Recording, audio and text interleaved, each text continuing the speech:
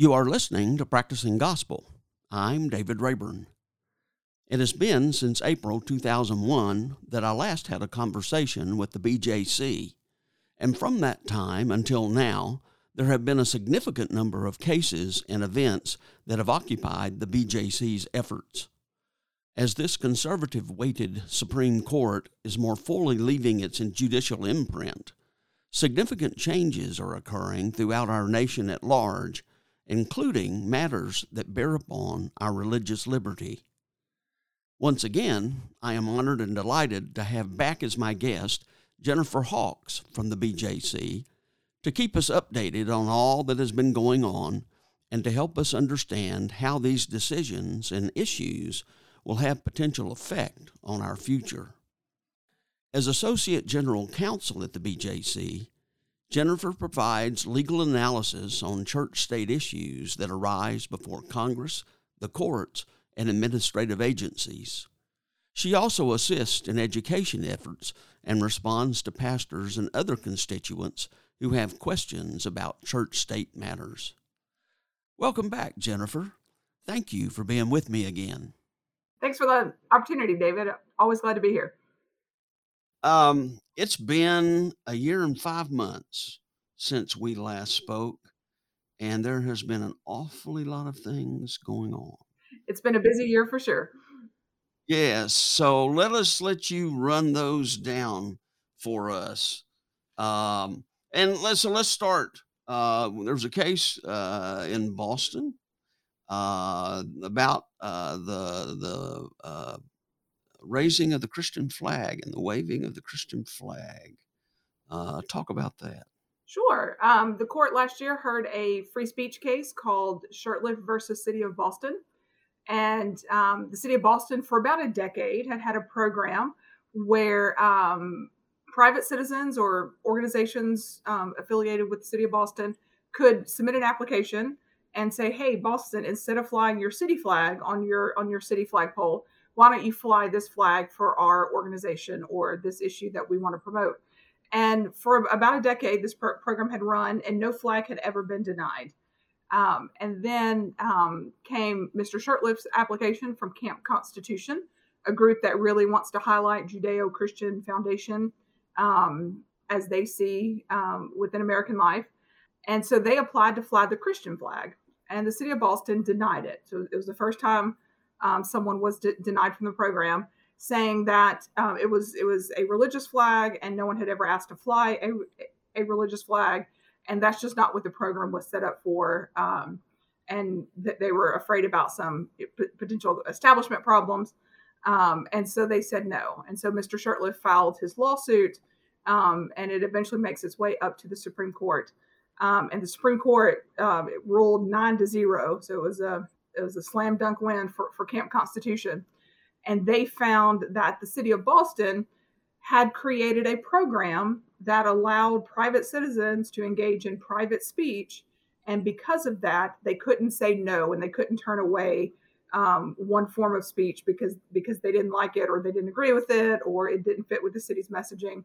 And so the case really came down to what kind of speech was this flagpole. If the court had found that the flagpole was government speech, then the City of Boston, of course, could have turned away any flag that they didn't want to fly as not matching with the city's messaging and city's responsibility to protect freedoms of all of their citizens.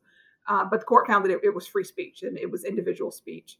And so Boston can't pick and choose the speech that it likes in a public forum. Just as a reminder to my audience, clarify for us the Establishment Clause and the Freedom Clause and how those function. Sure. So the Establishment Clause and the Free Exercise Clause are the two religion clauses that are in the First Amendment to the U.S. Constitution. And so the First Amendment starts with those famous words that Congress shall make no law respecting an establishment of religion or prohibiting the free exercise thereof. And the majority of our religious freedom protections hang from those two constitutional provisions.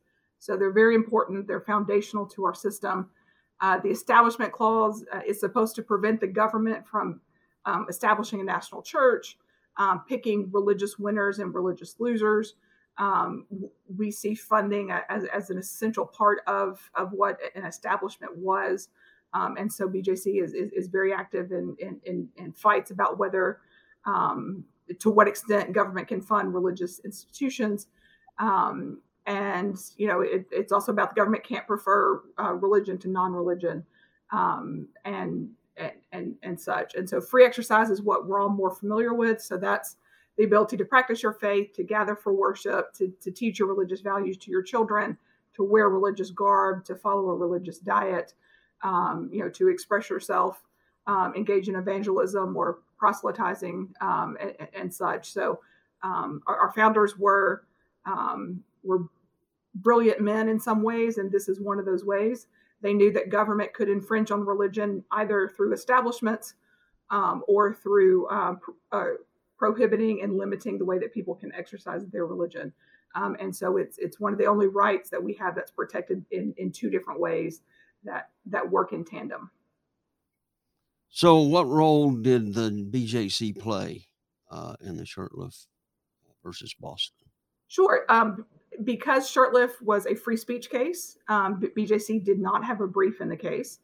However, we're doing a lot of work on Christian nationalism and how we see it in society, and how it's damaging to our political discourse and to the health and vitality of the church. And so we really saw the Christian flag as an element of Christian nationalism, especially a Christian flag being flown on a city flagpole, and what message that you're trying to communicate there.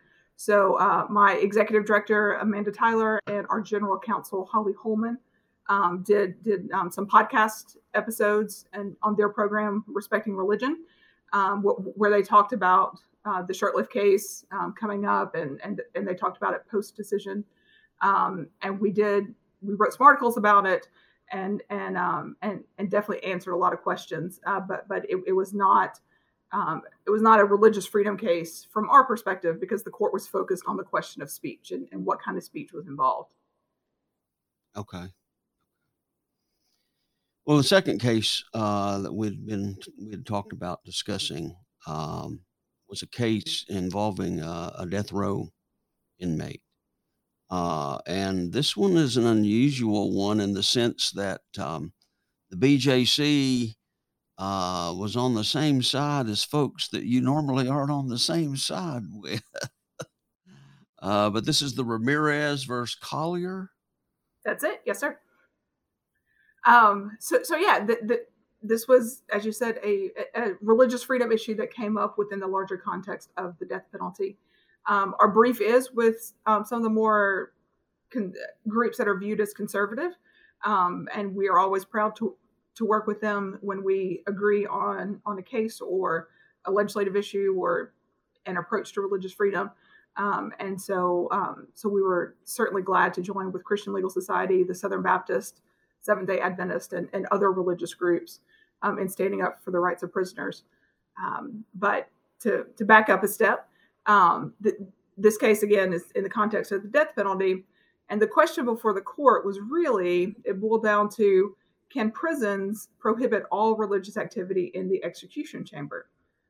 And so the death row inmate, Mr. Ramirez, wanted his pastor to be with him in the execution chamber. And the state of Texas said, that's fine. We'll let the pastor in. But he has to stand over against the wall and not say anything and not do anything and just kind of be there. But Mr. Ramirez objected to that, because what he was asking for was he wanted his pastor to be able to touch him, to hold his foot or his knee, some part of his body that was not involved in the injection protocols. But he wanted that physical comfort. And he also wanted audible prayer. So he wanted to be able to hear his pastor pray over him as he transitioned from this life to the next. And the state of Texas said, no, your pastor can be there, can be present, but he's got to be silent and over in the corner. So the case came up to the Supreme Court, and the court granted it on an expedited basis. So there was like 2 or 3 weeks to put together a brief and a coalition. And but we were all really interested in this case. And so our brief is on the side of Mr. Ramirez, basically saying that the state of Texas had their chance to say why this would be a problem. and why it was necessary that the pastor remain silent and confined to a certain space within the execution chamber. And the state of Texas failed to do that. They basically said, "Trust us; it's too big of a problem, and so we have to prevent the pastor from being able to say anything, and we have to be able to prevent the pastor from touching the inmate in any way whatsoever." And unfortunately for the state of Texas, the state of the law doesn't allow us a government entity to just make a blanket claim to the need to deny a religious practice. So there's a law called RLUIPA. Those are the initials. The full name is the Religious Land Use and Institutionalized Persons Act. So that's why we call it RLUIPA. And it provides a big protection for land use, which is like zoning issues. So whether your church can build on property or can expand. And then it also protects institutionalized persons, which is largely prisoners. There's some others that fall into that category, but mainly prisoners. So if you think zoning issues and prisoners have special protections, and the protections are that the government can't substantially burden your exercise of religion, so building a new church or as a prisoner engaging in some kind of religious act, unless there's a compelling interest and it's the least restrictive means. So the government, if they want to burden your religion, they have to show that there's a really good reason to do so, and that there's no way to do this in a less restrictive way. And the state of Texas simply failed to meet the burden. Again, they just made the blanket claim. And in this case, the court agreed with us. So it was an 8-1 decision, which is always great to see, such cohesion among the court. And the court basically said that Mr. Ramirez is likely to win on his claim. And so when his execution date is rescheduled, and he makes this request, it should probably be granted, so that the execution date can proceed.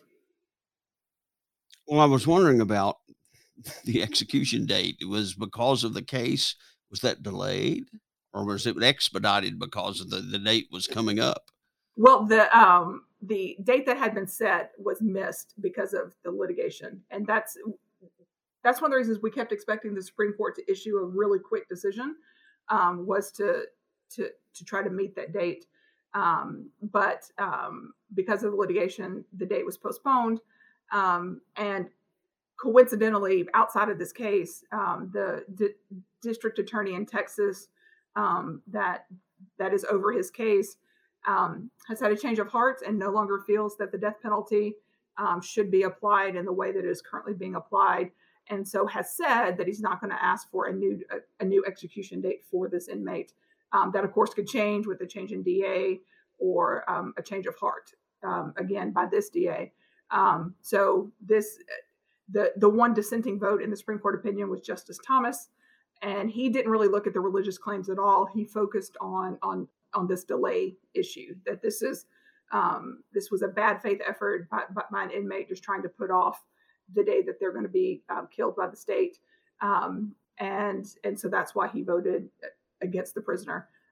But it turns out that this litigation, at least for now, has saved the prisoner's life, and he will remain in prison. But at least for the foreseeable future, there is not going to be an execution date set for him. Well, you talked about in the brief that you sent me, that the difference is that in previous cases, they've allowed the presence of the pastor, but in this case, there's a new role happening, that he's actually getting to say something and getting to touch the prisoner, and that creates a different dynamic. Absolutely. Prior to this case, the real dispute had been whether or not prisoners were even allowed to have their spiritual advisor in the execution chamber. A couple of states had a rule in place that you could have a spiritual advisor as long as it was a state-employed chaplain. And there was always a Christian chaplain who was employed by the state. But depending on what state you were in, there may or may not have been a state-employed chaplain from a different religious tradition. And so the court got had a within about a 2-year time frame had 4 petitions from inmates who were wanting their own chaplain in the execution chamber, but that did not meet the state guideline. And so the court had really struggled with what are we supposed to do here, but had kind of settled on we should probably allow the spiritual advisor. This is this person's final moments of life. There's no chance to make up this opportunity. And so that issue had kind of been settled. And so this case was about what happens when the prisoner wants the spiritual advisor to do something. Can a state prevent that person from being allowed to engage in any religious activity, or must that be allowed? And the court ruled in this case that it should, because the state of Texas put on no evidence as to why a pastor touching the prisoner and saying an audible prayer would interfere with the execution protocols. But that's not to say that any religious practice is going to be allowed or something like that, but that these two should be allowed. Well, I guess that kind of also bears upon the mode of execution, right? Sure. Yeah. Yeah, I mean, this would not work in a gas chamber type situation, where it would put the chaplain obviously at risk. So Texas administers the death penalty by injections, and there is an injection protocol, and it does need to be followed to a T. So Texas certainly had opportunities to make arguments. They just failed to do so. That they relied on the blanket request that, trust us that this is what has to happen. Okay. Well, then there's the case of the coach wanting to pray after the game on the 50-yard line. The Kennedy versus Bremerton. Absolutely. So this was the case that probably got the most attention. And so the court granted it back in January, and we heard oral arguments in late spring and got the opinion at the very end of the court term in June. And yeah, it was a case about a coach's free exercise right to engage in prayer on the 50-yard line immediately following a football game. The coach had been doing this for a number of years before the school district found out about it. And he was reported to the school district because he invited the opposing coach to invite his players and to see if any of them wanted to join with him in the post-game prayer. And that coach went to the school district. And when the school district learned about it, they learned that he was actually engaging in a lot more activity. He was engaging in pregame prayers in the locker room with the players. He was giving motivational speeches that were laced with religion and were religion based. And then in addition, he was giving he was doing a post-game prayer on the 50-yard line. And so when the school district approached him, he agreed to give up the motivational speeches based on religion, and he agreed to stop leading the pregame prayers in the locker room, but said that he had a constitutional right to engage in prayer on the 50-yard line. Government's not supposed to tell us when, where, or how to pray, and so from his perspective, the government couldn't tell him that he could not pray. What he was failing to account for was his role as a coach at a public high school. He is the government, and his leading of a prayer could be coercive to players. We know during the course of the litigation, I believe it was 2 families came forward to say that their son participated in the postgame prayer because the sons felt that they would not be treated fairly when it came to game time, or just being able to be a full member of the team if they refused to participate. Coach Kennedy said he never based playing time on the postgame prayer, but that was certainly a real concern, and it wasn't just theoretical, because we know at least these 2 players came forward to say that that's how they approached it.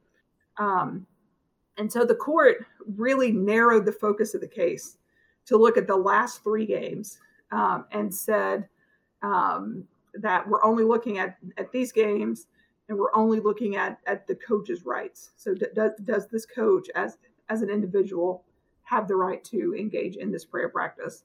And the court ruled that he did. That he did.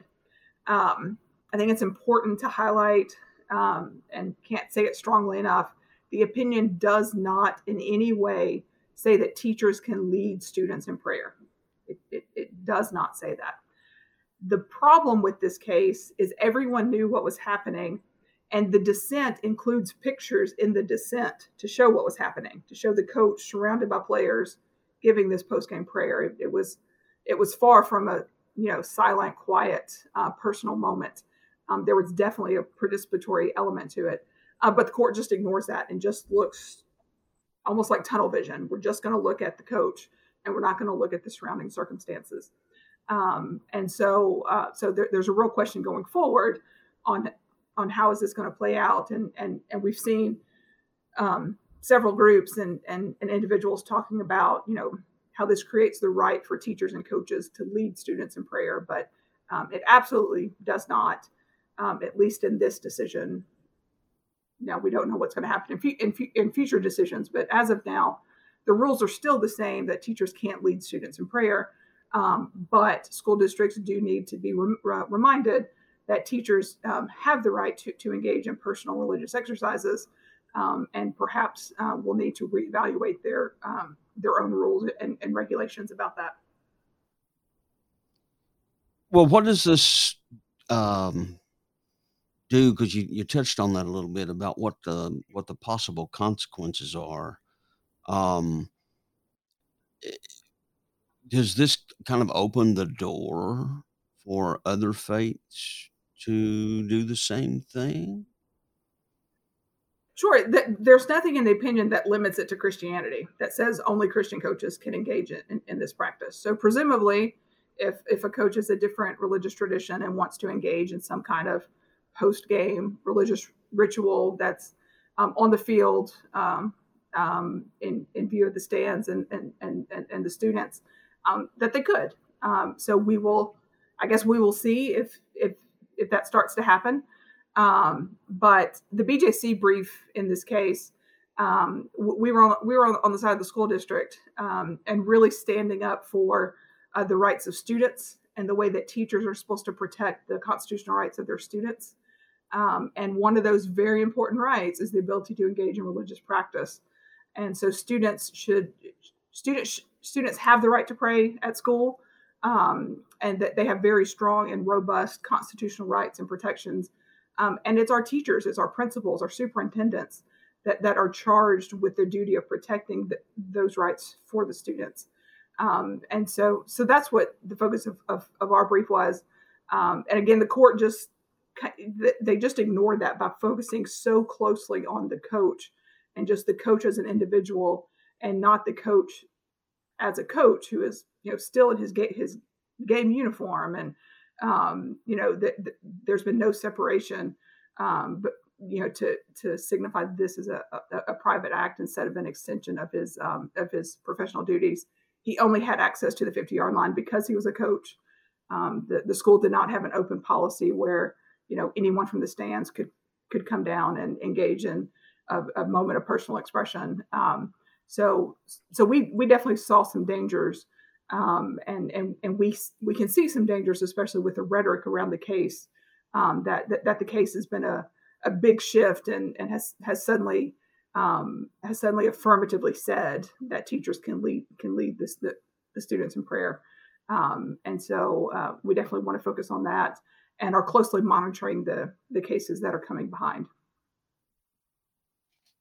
Well, the next case is the Carson versus Macon case. And this one really gets into the use of government funding relating to Christian practice. And so talk with us about that. Sure. So Carson versus Macon involves school funding in the state of Maine. The state of Maine has a very unique system. I think only Vermont has a similar system. So it's just very unique and rare in the United States. And it has to do with the geography of Maine. So I have never had the pleasure of visiting Maine. I look forward to doing it one day in the future. But because of its rugged beauty and population is dense in certain centers, but not evenly across the state, there are certain jurisdictions that they simply don't have enough people to support their own public high school. But the Maine Constitution requires that all students in the state of Maine receive a free and public education. And so these jurisdictions, there was a real question of how are they going to provide that public education when there's just facts on the ground show that there's just not enough students to have their own school. And so the state created this 3-tiered program. So if your county is too remote, too rural to support your own public high school, you can, one, choose a neighboring high school and say all of our kids are going to go to this other school. Or two, the school district can choose one private school and all of our kids are going to go to this private school, and this one private school is going to replace our public education. Or the third option is that the state will pay the local school board can choose this third option, which allows the state to pay some tuition up to a certain amount in a private school of the parents' choosing. And so a handful of the school districts have chosen option 3, and so their students and families are allowed to choose their own private school, and the state pays part of that tuition. So schools to participate in the program have to apply and be approved. And religious schools are allowed to participate. They just have to agree to provide a public education. And so a secular education, they can't teach from their religious worldview. But there are several religious private schools in the state of Maine who have chosen not to participate in the program because they do want to teach from their religious worldview. And they want to adhere to their religious principles, which they fear are not in alignment with some of the state policies. And so for this case, we had 2 families who wanted to send their kids to private schools that had not yet applied to be a part of the program. It was 2 Christian schools. And so they sued, saying the state, by excluding these religious schools who want to teach from a religious worldview, are actually discriminating on the religious freedom rights of its citizens because they are not allowed to choose that school for the education of their children. And so the parents lost in the lower courts, and we came up to the Supreme Court. And the issue before the Supreme Court, because the court had ruled in a previous case just a few years ago that religious schools can participate in state funding programs, similar in most other states. It's more of a traditional voucher where it's opened up to a broader group of people than this very narrow subset in the state of Maine. But the question here was not, can religious schools participate, but must religious schools be included in the state's program? And we filed a brief saying no, that it's a violation of separation of church and state, that the state should not be paying tuition dollars at religious schools that are wanting to teach from a religious worldview. And so, unfortunately, the court disagreed with us and ruled in favor of the families, saying that they should be allowed to choose their private Christian schools as a part of the program. The opinion was written by Justice Roberts and was written in a very matter-of-fact way of, this is not a big deal. This is an extension of what we've done before. And in some ways, I agree with his captioning of the case, because the really big break was 5 years ago in the church playground case out of Missouri, when the court said that states, have to include churches in these programs, in these funding programs, and that was a radical break. And so this is just a follow-up of this radical thing that happened years ago. And so in that sense, I can agree with his statement that it's not a big break, and it's just a continuation of the recent cases. Ironically, the schools have not applied to be a part of the program and had not applied prior to this, because they were afraid that they would have to change some of their practices, because the Attorney General for the state of Maine has reminded all schools, if you participate in our program, you have to agree to abide by these state laws, which include protections for categories of people, including protections on the characteristics of gender identity and sexual orientation. And so the schools still have not applied to be a part of the program. And so one of the parents was interviewed a couple of weeks ago and was still expressing frustration that they wanted the Supreme Court, but the school still is not a part of the program by the school's own choice. And so if the school never does, then what happens? I mean, what happens with the student? I mean, this lawsuit is over because there's no court to appeal to after the Supreme Court. I imagine there is likely to be a new case filed either by these parents or other parents down the road, saying that the schools should not have to abide by the Maine human rights law that would require them to act in a way that they don't want to act in receiving this government money. And so, but that case has not been filed yet, to my knowledge, but it's probably the only outcome that these schools want. And so that's a case, probably for a couple of years from now. Now, let me make sure I understand. You said that you agree with Justice Roberts that it's more an extension of what they had done in the past, but for the BJC, what had been done in the past is something that you objected to. Is that right? Absolutely.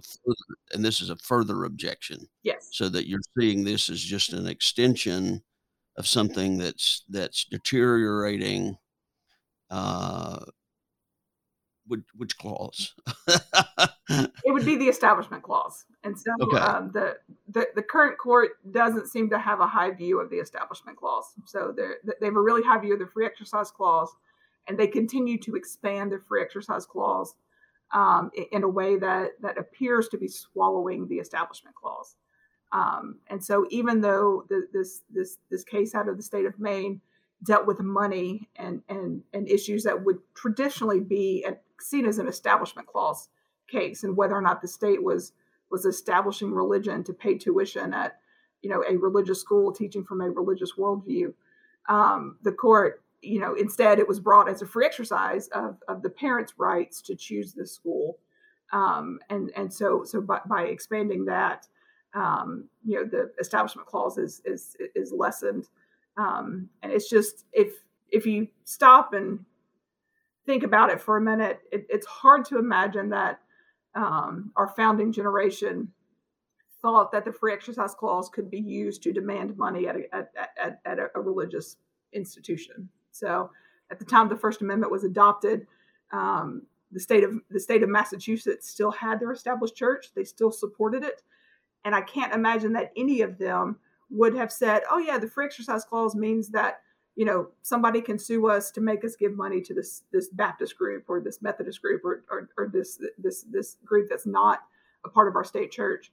And at the same time, we had the state of Virginia, who did not have a state church, and had rejected that, had gotten rid of its state church, had gotten rid of its state support for its church.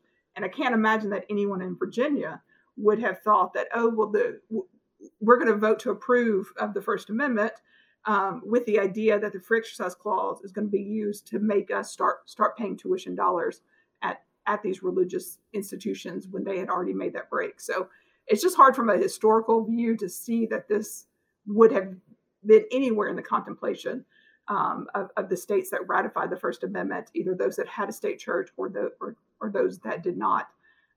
But the current court is very focused on being robust protectors of free exercise, even if it ends up diminishing the Establishment Clause. But they can't get rid of the Establishment Clause. I mean, it's in the document, right? So there has to be some boundary eventually. It is, and I imagine they would find, if Congress were to declare the U.S. to be a Christian nation, I imagine that would violate the Establishment Clause. The question is there anything else? And so Congress clearly can't establish, Baptist as the national church.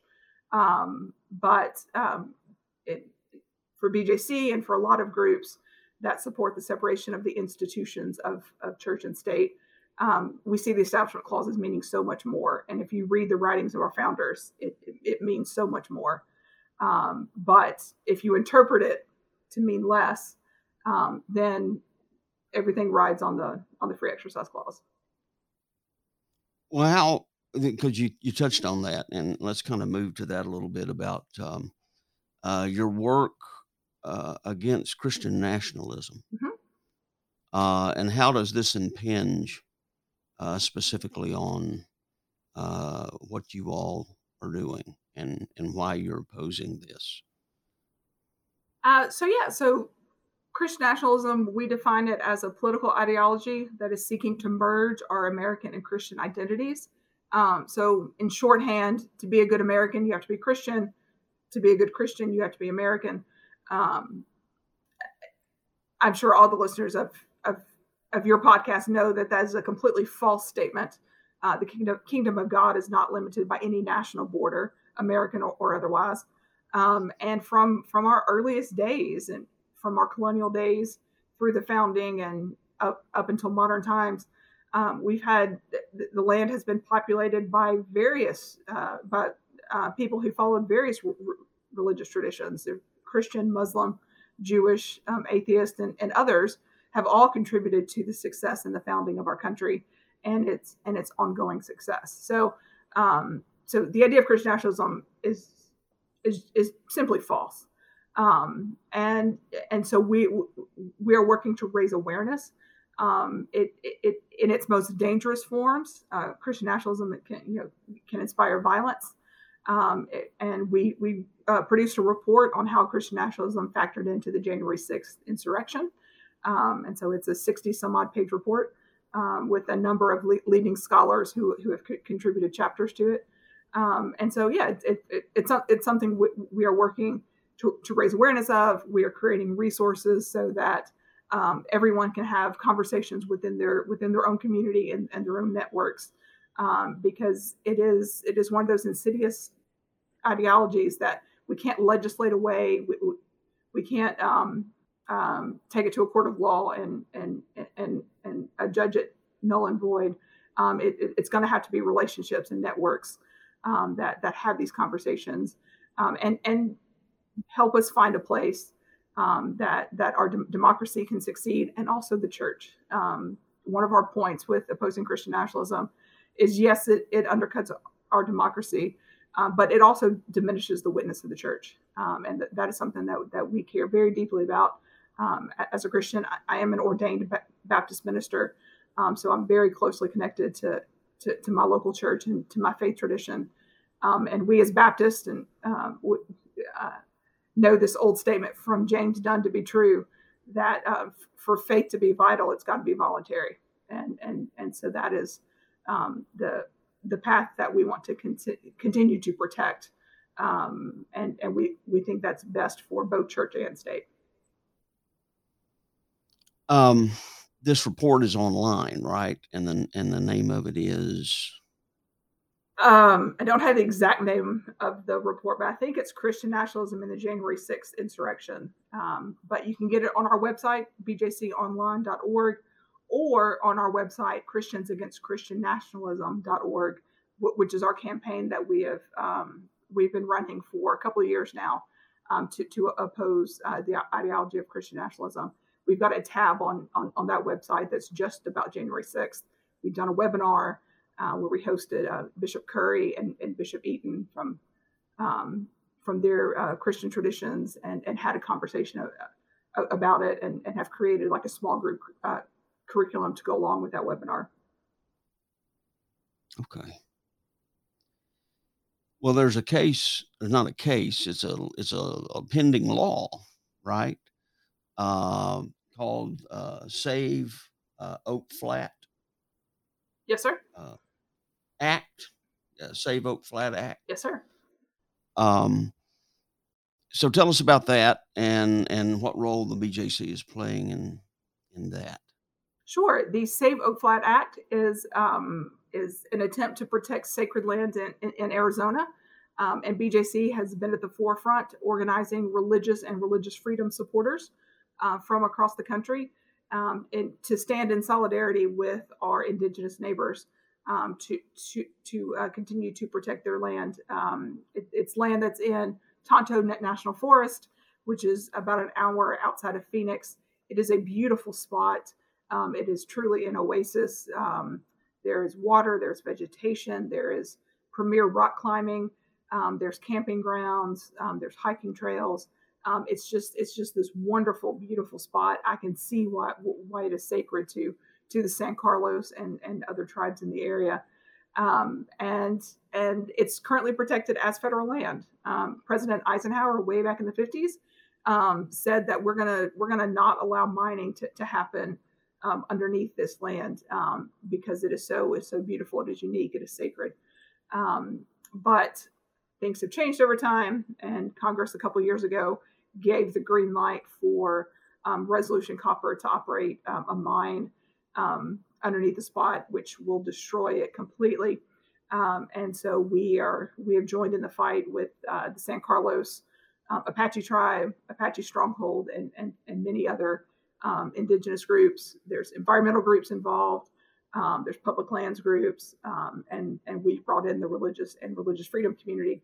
I would encourage your listeners to visit the BJC's website again, bjconline.org.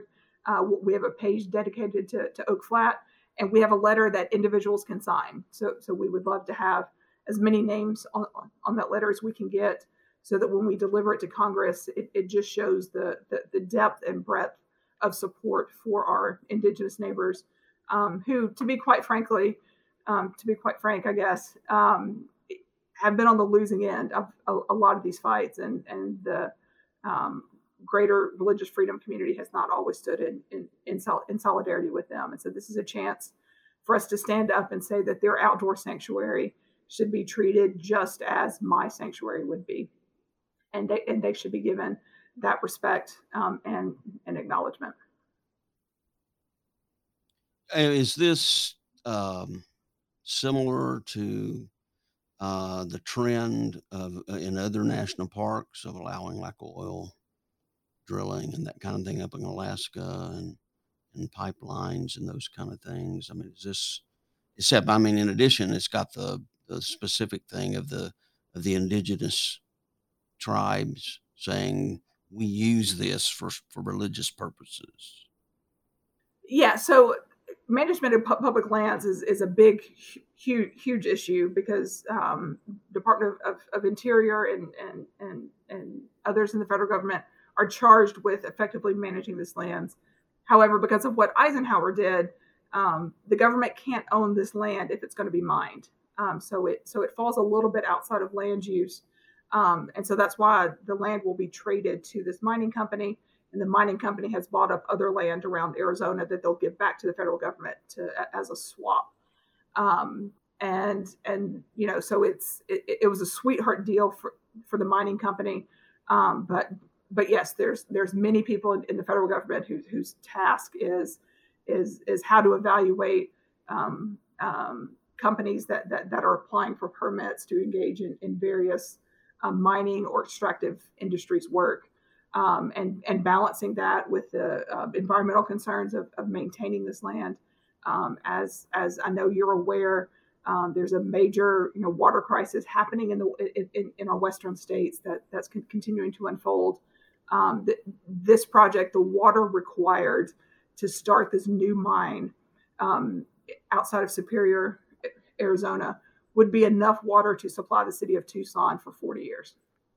And so that's a massive amount of water in an area that is in a mega drought, and some scientists and such are starting to use the word aridification, like that the desert is expanding and it's not coming back, that we are past the drought stage, and that this is the new normal. So it's bad for religious freedom to just tell the indigenous neighbors that their religious freedom claims are unimportant.